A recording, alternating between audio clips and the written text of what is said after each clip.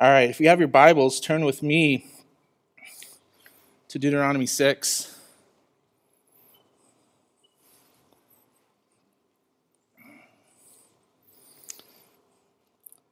As you're turning there, I'm just going to say a little word from my heart. I love that I followed Hayward. I minister with him in a couple different ways in BFG, and we do a podcast, and now here. And he's got a great heart and just a tenacity to find joy in the Lord. He's a great man of our church. Deuteronomy 6, verses 4 through 9. Hear, O Israel, the Lord our God, the Lord is one. You shall love the Lord your God with all your heart, with all your soul, and with all your might. And these words that I command you today shall be on your heart. You shall teach them diligently to your children, and shall talk of them when you sit in your house, and when you walk by the way, and when you lie down, and when you rise. You shall bind them as a sign on your hand, and they shall be as frontlets between your eyes. You shall write them on the doorposts of your house and on your gates. Let's pray. Be seated.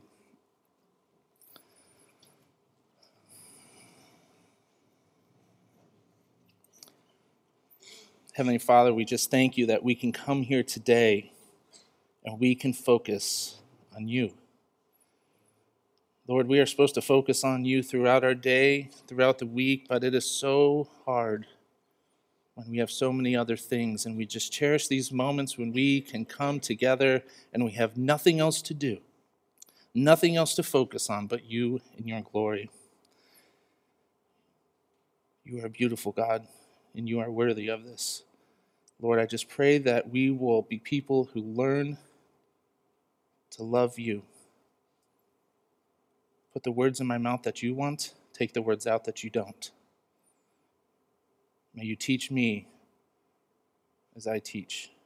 In your Son's name, amen. One thing that always intrigues us as people, I think, is what is the greatest of something, right? People are intrigued by rankings of all kinds. I have a boss who loves to see rankings of anything: vacuum cleaners, basketball teams, horses, whatever it is. We have websites dedicated to it. Ranker, it ranks things. We even have an acronym for things that are the greatest of all time, right? The GOAT, greatest of all time. In sports, we use this constantly. Who's the GOAT of quarterbacks? Wrong. No. Who's the Olympic GOAT? Who's the NBA GOAT? Now that's Michael Jordan, period. If you say anything else, repent. Come talk to me afterwards. This isn't new. This is something we've been doing a long time. In fact, turn with me to Matthew 22, real quick. Because in Matthew 22, Jesus gets asked a question about what's the GOAT. What is the greatest commandment of all time? A lawyer comes up to him, and they're testing him, right? We know this story. They ask him a question, test him. It says, "Teacher, which is the greatest commandment in the law?" They had roughly one commandment for every day of the week, I think. Every day of the year, in fact. What's the greatest of them all? And he said to them, "You shall love the Lord your God with all your heart, with all your soul, and with all your mind. This is the great and first commandment." So now we know it. It's the GOAT. Now, the Jews didn't call it the GOAT. They called it the Shema. This is something that they would repeat constantly. This is something that they would write on their doorsteps or doorposts, as we read. But for us, knowing that Jesus answered this question, remember, Jesus is God. When God was asked, what's the greatest commandment he ever said, he said this commandment. I feel like we should pay attention. He answered it very plainly and very specifically, so we would be wise to know what this command embodies. To do this tonight, let's turn back to Deuteronomy 6. That's going to be our text tonight. As you go back to it, a little background. Deuteronomy 6, Israel has left Egypt. They're about to enter the promised land, and Moses is preparing them for life as they enter the land. The first part of Deuteronomy, Moses has summarized all that God has taken them through. Taken them out of Egypt, taken through the desert, everything there.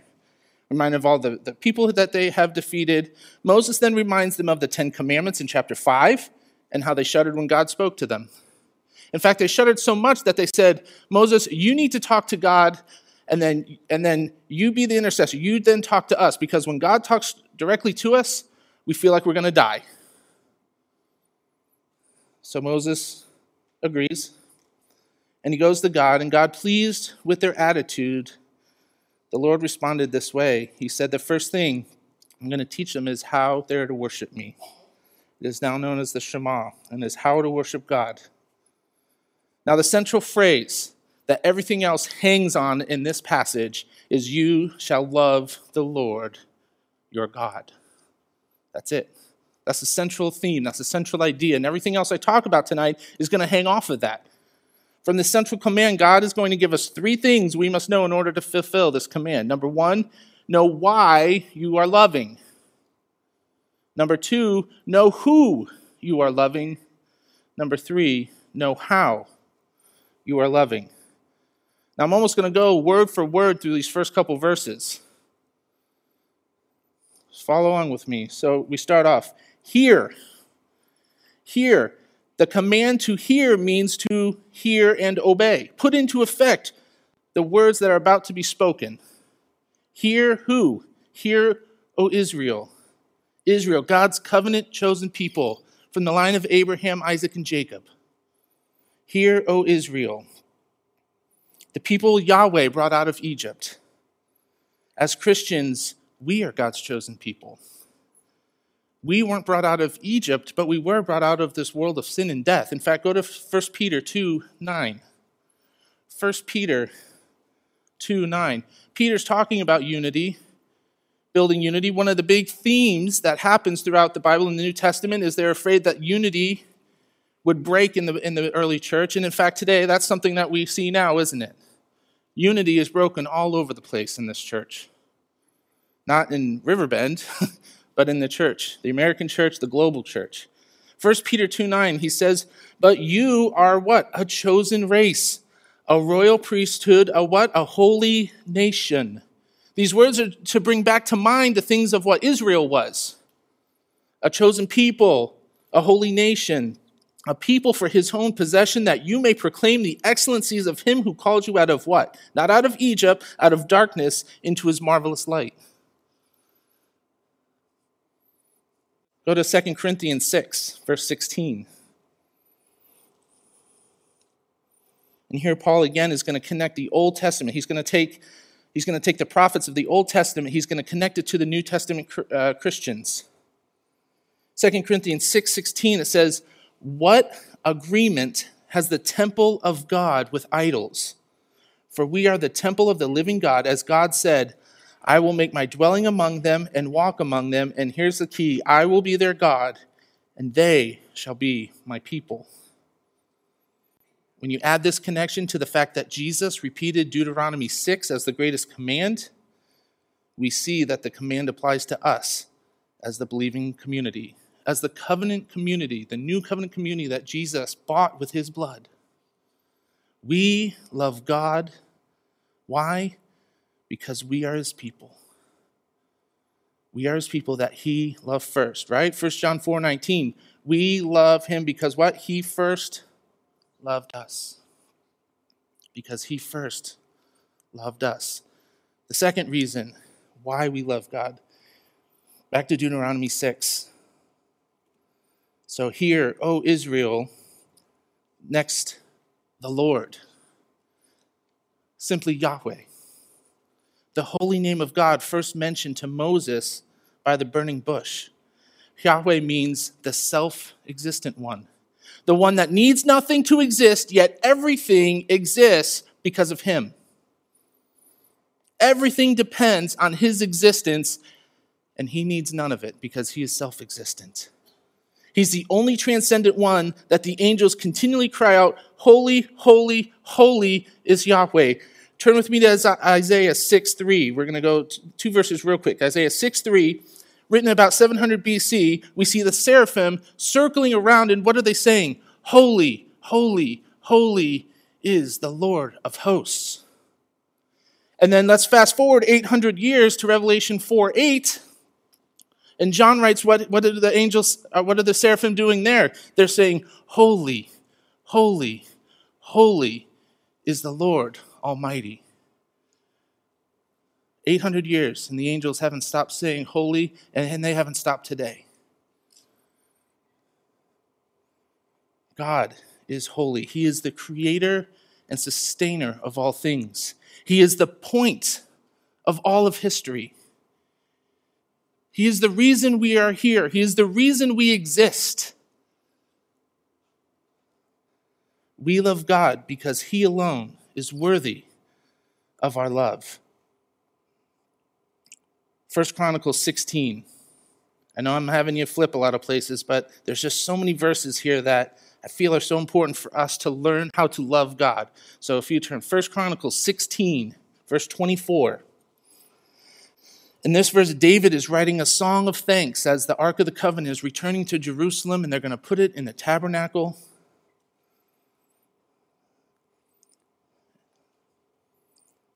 And you almost want to just say this verse with your eyes closed and just focus on the Lord.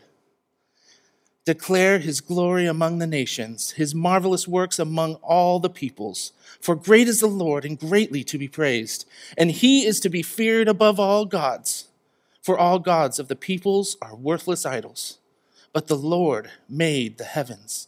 Splendor and majesty are before Him. Strength and joy are in His place.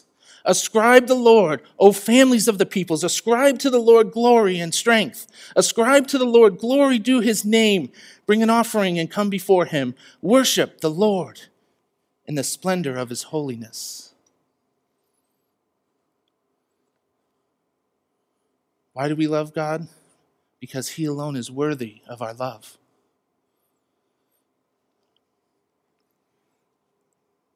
Back to Deuteronomy 6. So we have Hear, O Israel. We have the Lord. Now it's Hear, O Israel, the Lord, our God. You see, Yahweh shows His personal relationship to His people. He is not some transcendent, uncaring, unreachable God, but He is their God. He has a personal relationship with them and is therefore immanent. He is also our God. He is a personal God. He knows the very hairs on our head, and He knows us intimately.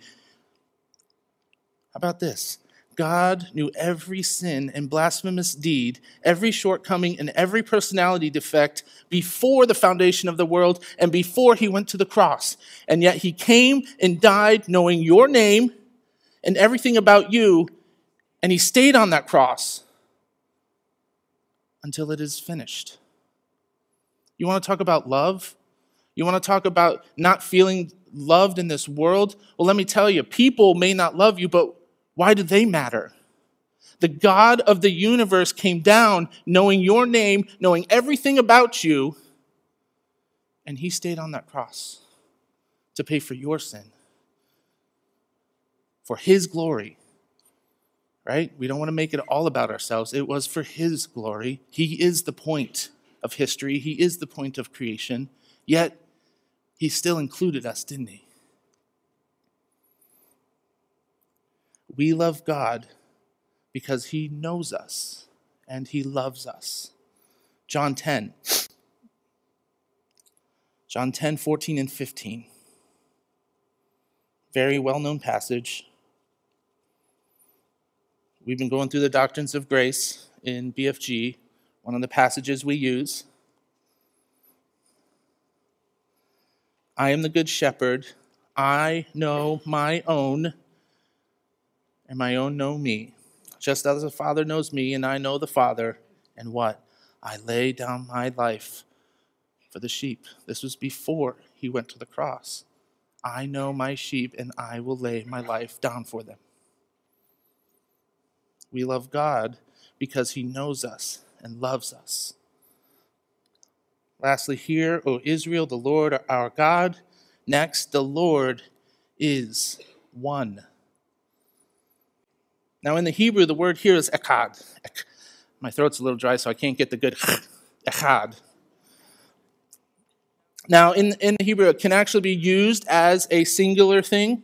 It can also be used as a unit. It's used in other places as a cluster, like a cluster of grapes.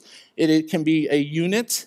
So it can also refer to one unit that is a plurality of pieces, kind of like one God, three persons. And in fact, many scholars believe that this is an allusion to the Trinity.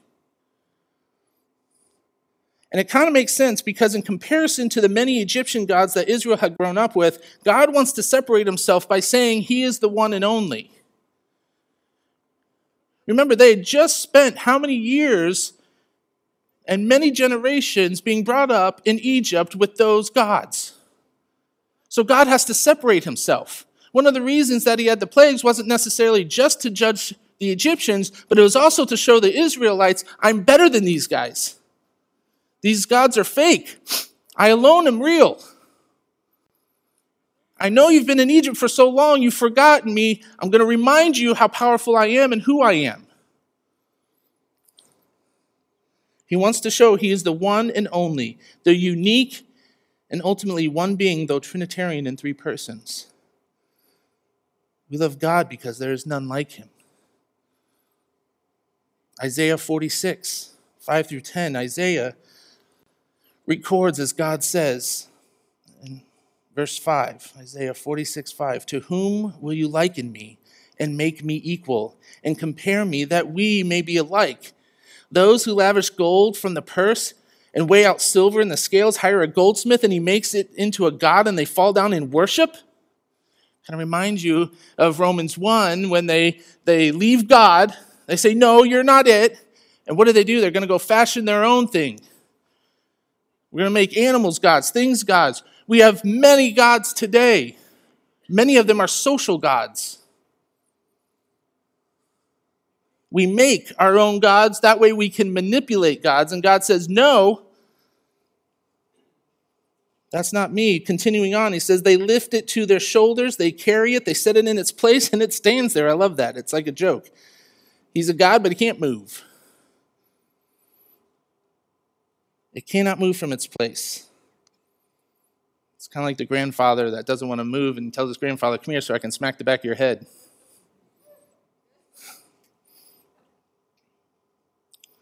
If one cries to it, it does not answer or save him from his trouble. Remember this and stand firm. Recall it to mind, you transgressors. Remember the former things of old, for I am God. There is no other. I am God, and there is none like me, declaring the end from the beginning and from the ancient times things yet not seen, saying, my counsel shall stand, and I will accomplish all my purpose. We love God because there is none like him. Next, we want to know who we are loving. Who is this God we keep talking about? Who is this Yahweh?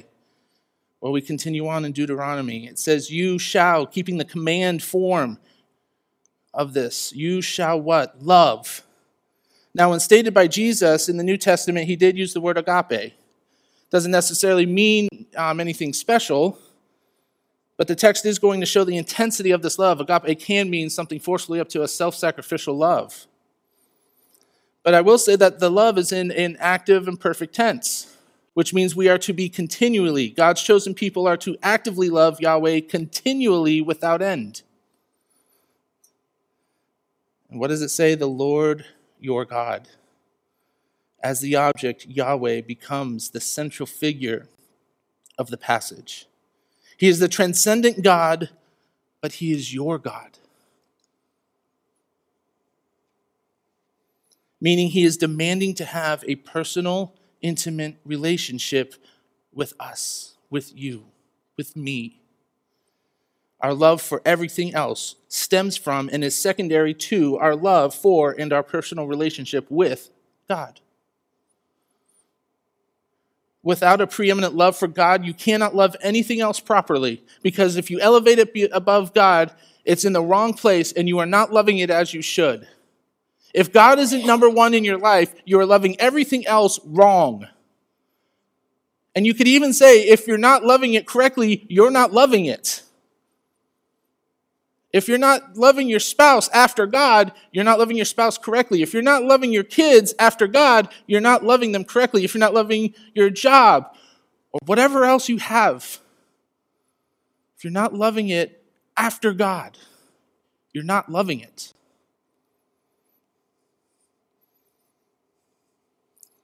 Furthermore, we must remember to love God. See, we can love the Bible and not love God. Dr. Robert Price claims to love the Bible, and he claims to love the church. However, he's an atheistic skeptic, so that makes it kind of weird. How about Jordan Peterson? We hear about him all the time. He's a great psychologist. He has a lot of great things to say. He motivates a lot of people. He even references the Bible. He thinks it's a great collection of wisdom mythologies to guide one's life by, not Theos Neustos, the words of God. We can love theology and not love God. The church at Ephesus in Revelation 2 loved theology. They loved defending theology, but they did not love God. We can love good works and Christian service. That familiar story in Matthew 7, where they prophesied and cast out demons and did many mighty works. Think about that. They actually cast out demons. They actually did mighty works. They prophesied, and God said to them, "Depart from me. I never knew you. You never loved me. I never loved you." We can love good works and Christian service and not love God. If God is not the preeminent and central figure of our love, we're worshiping the wrong object. So do you love God? Do you love the person of God? Not the idea, not the duty. Do you love God? Do you desire God above all? Is your love for God the driving force in your life? Do you do your quiet time or come to church tonight or do your duty out of a sense of duty, or do you do them because God is beautiful and desirable and you want to spend your time with him? Those of us who are married or dating, you're with that person hopefully because they are desirable and you desire to be with them. Sometimes more than others. But you desire to be with them. Do you desire to be with God? He is the perfect one, always beautiful, always desirable. Do you resist temptation because God is more beautiful and desirable than your sin? There are so many books out there and steps and programs and this and that to get over sin, to help break habitual sin in your life. Let me tell you, the best way to do it is to ask yourself, do I love God more than I love the sin? And if you don't, then you need to learn more about God. You need to focus more about God. Because I guarantee you, as a person who's had habitual sin, as we all do, when I focus on God, I see the sin, and I see the sin on one side, I see my love for God, and I say, no, I want to choose God. I want to choose God. I desire him more. Because the sin may be desirable for a little while, but it's going to leave me empty. God never leaves me empty. He is worthy. Does God's love for you compel you to have love for others? The reason we love other people, the reason we seek to get along with others within the church, is because God has loved us, and as Paul said, the love of Christ compels me, motivates me, almost like it forces me because there's such a desire to do it. Men have done a lot of great and stupid things for love. How much more greater things and wonderful things and kingdom things would we do for love of God? Do you love God, or are you just doing religion? Are you just doing religion?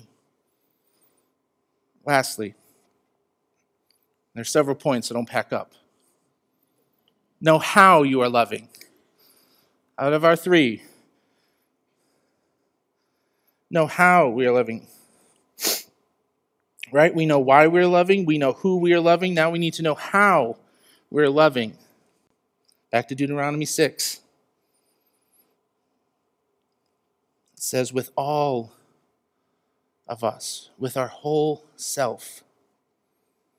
Now, Deuteronomy 6, the overall picture is your whole self. You don't want to forget the forest for the trees here. We want to see the big picture. What he's trying to say is love God with everything. But because both the Old Testament author Moses and Jesus both do separate things out, it is worth us looking at the three different parts.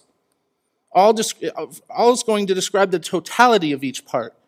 We must divest our whole self in every part of loving God. Number one is the heart. This is the will or the volition. A lot of people think the heart is love. No, the heart for them was your will or your volition, your submission. That's why they say the heart is desperately wicked. The soul, this is the emotion. This is what makes a human a human. Your soul, your emotions, your humanness, and your might. Now, your might can also be translated effort. And that's why sometimes it also says with your mind and strength. See, they believe that the mind first happens and then the body follows the mind, right?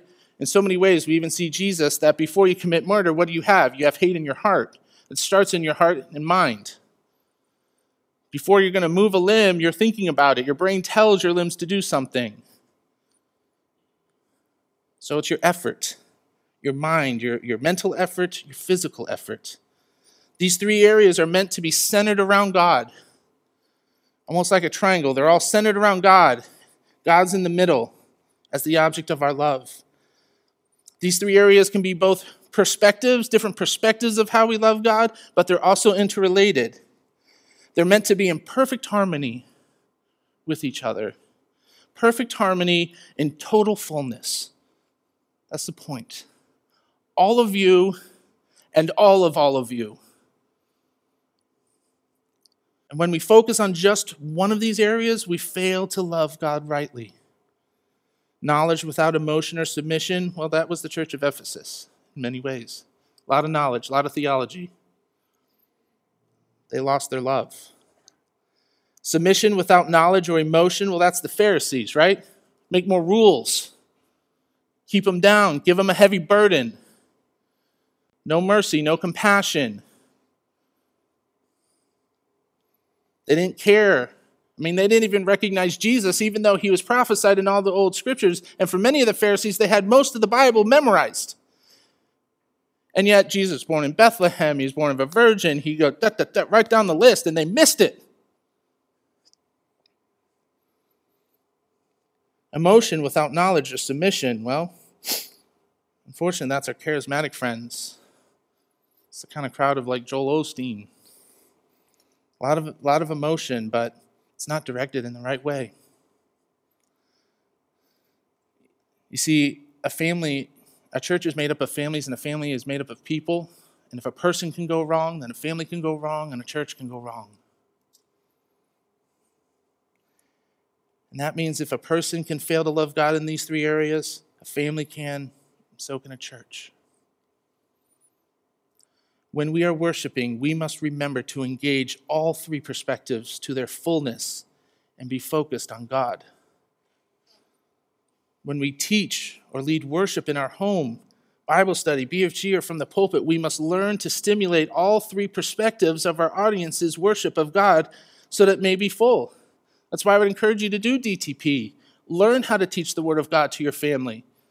Learn how to teach the Word of God to somebody else. Learn how to get all three areas in this.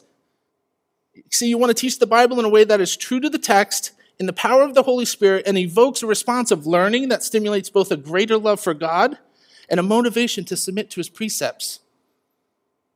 Have you done that when you teach, when you read, when you sing songs, when you pray? Do you engage all three areas? Meanwhile, you make sure all three perspectives are pointing to God, the center and object of our worship. That's how you are loving God with your whole self personally. But then in Deuteronomy 6, 7 through 10, we learn how to do it with our families, with our church as a people, God's covenant people. Look how he says here, after God gives the command, he tells them to do what? Write it on their hearts, and then tells them to teach it to their children. Not in just some formal manner, but this is discipleship, right? Look what they're doing. They're supposed to do it when they're in their house, when they're just around talking at meals, when they're walking on the way, when they're doing chores, going into town, doing your everyday life. It's the first thing they hear when they wake up, and it's the last thing they hear before bed. It was to be such an intricate part of their lives that it was kept in their view, right at the front of their mind. They kept it before their eyes continually. It was the lens through which they were to filter the world around them. Right? Their presupposition was that we love God. The presupposition is God is the King of Kings and the Lord of Lords. He has spoken to us. Let me see how the world looks through those eyes. Again, their children were used to Egypt. And Egypt is all around the church. We need to teach our children how to have the eyes and lens of God. It was the motivation they used to excel more in their lives. It was the reminder of where they got their strength from and a reminder of their deeds. Their houses and cities were signs of their following God. I said before, they wrote this on the doorposts. They wrote this on their city gates. We do this today, right? I remember as I was a kid that we had, choose you this day whom you will serve. For me and my house, we will serve the Lord, yes. I remember that. That was in our house. It made a stance. It drew a line in the sand. This is what this family is about. And so, yes, there is a spiritual part to this. There is a heart part to this that you need to put it upon their heart. But there's also the reminders that you're going to have in your house of what they're doing. I remember my college pastor had a sign above his door that said, you were about to enter the mission field. It was on his front door on the inside, right? So as you open the door, boom, you're about to enter the mission field.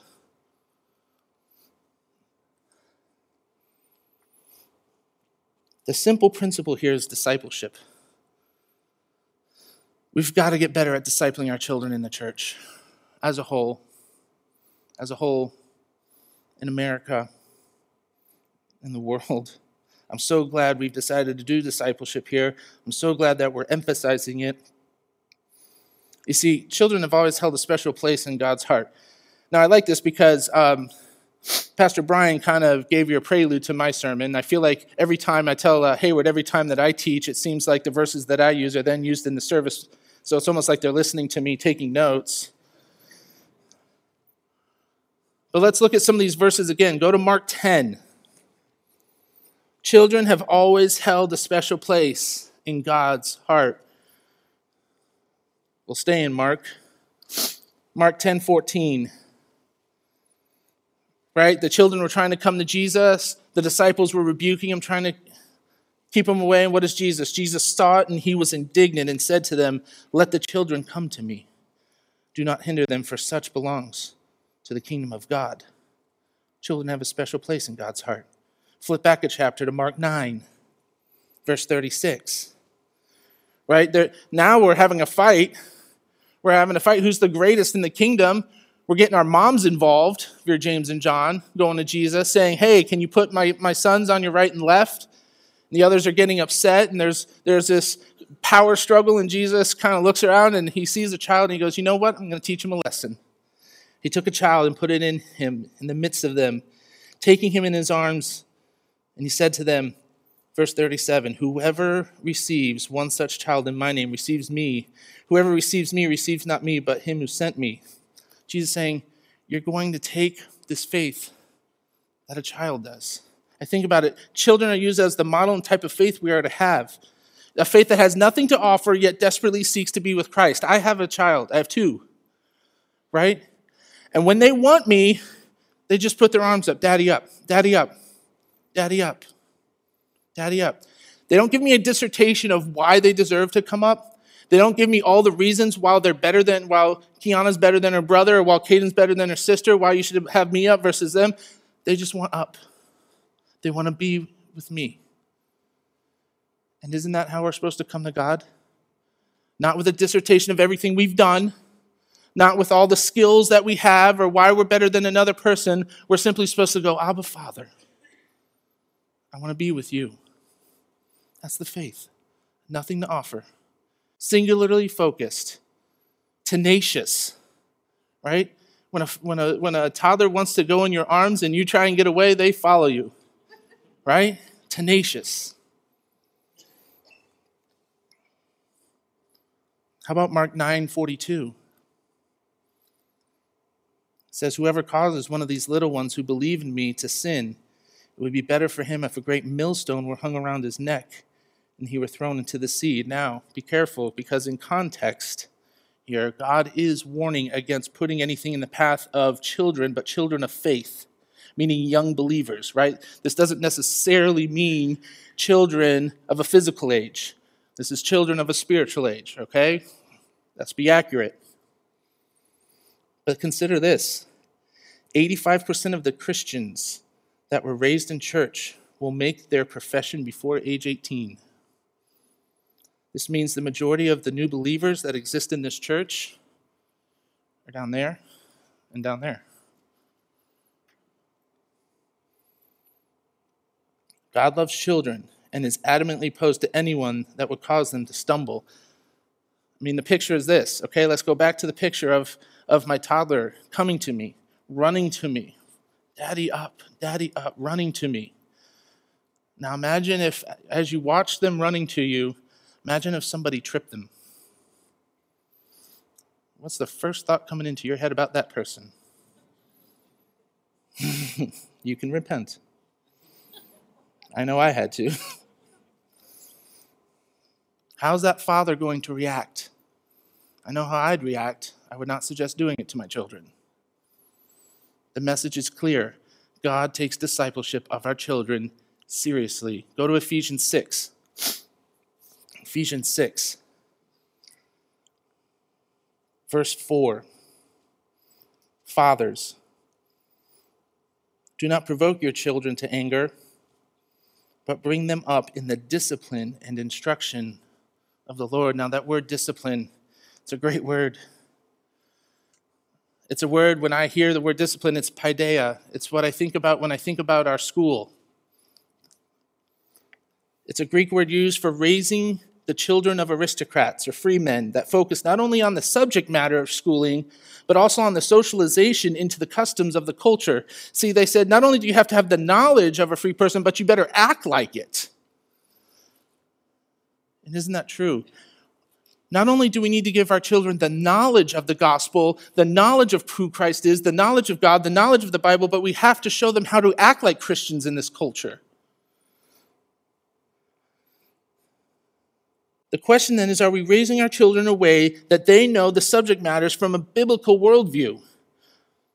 Are we teaching our children logic and critical thinking skills from a biblical perspective? One of the things I hear working in the young adult group that is so dangerous is when parents are sending their kids to college and they go, all right, they're going to teach you how to think, and they're sending them to a secular college. You know what you're telling them? How dangerous that is? We're going to go let the world teach you how to think. No, church.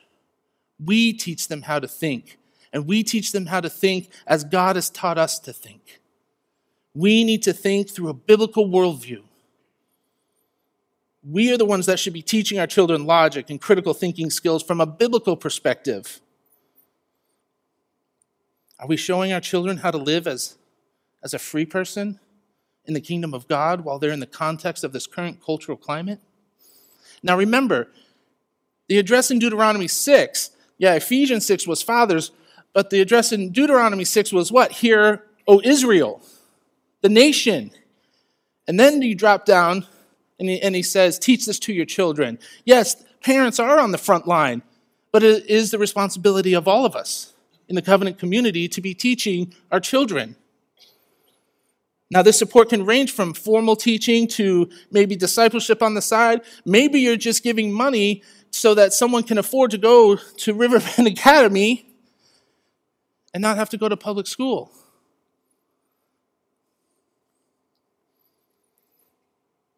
But we must remember, if we aren't actively involved in discipling our children, the world is more than willing to disciple them for us. Remember, they do have a discipleship program. It is the school system. It is the education system that they have. It is the media that they have. They want to constantly flood their minds with their worldview. Who's going to teach them the truth? The world doesn't have truth. Jesus says, I am the way, the truth, the life. Are we teaching them about Jesus, the truth, and the truths that he said in his word? The world desperately wants to teach them how to think, reason, and act as a slave to sin. There's no neutrality. Jesus says, you're either for me or you're against me. If you're not teaching them about Jesus, you're packing their bags to hell. I borrowed that one from Pastor Scott.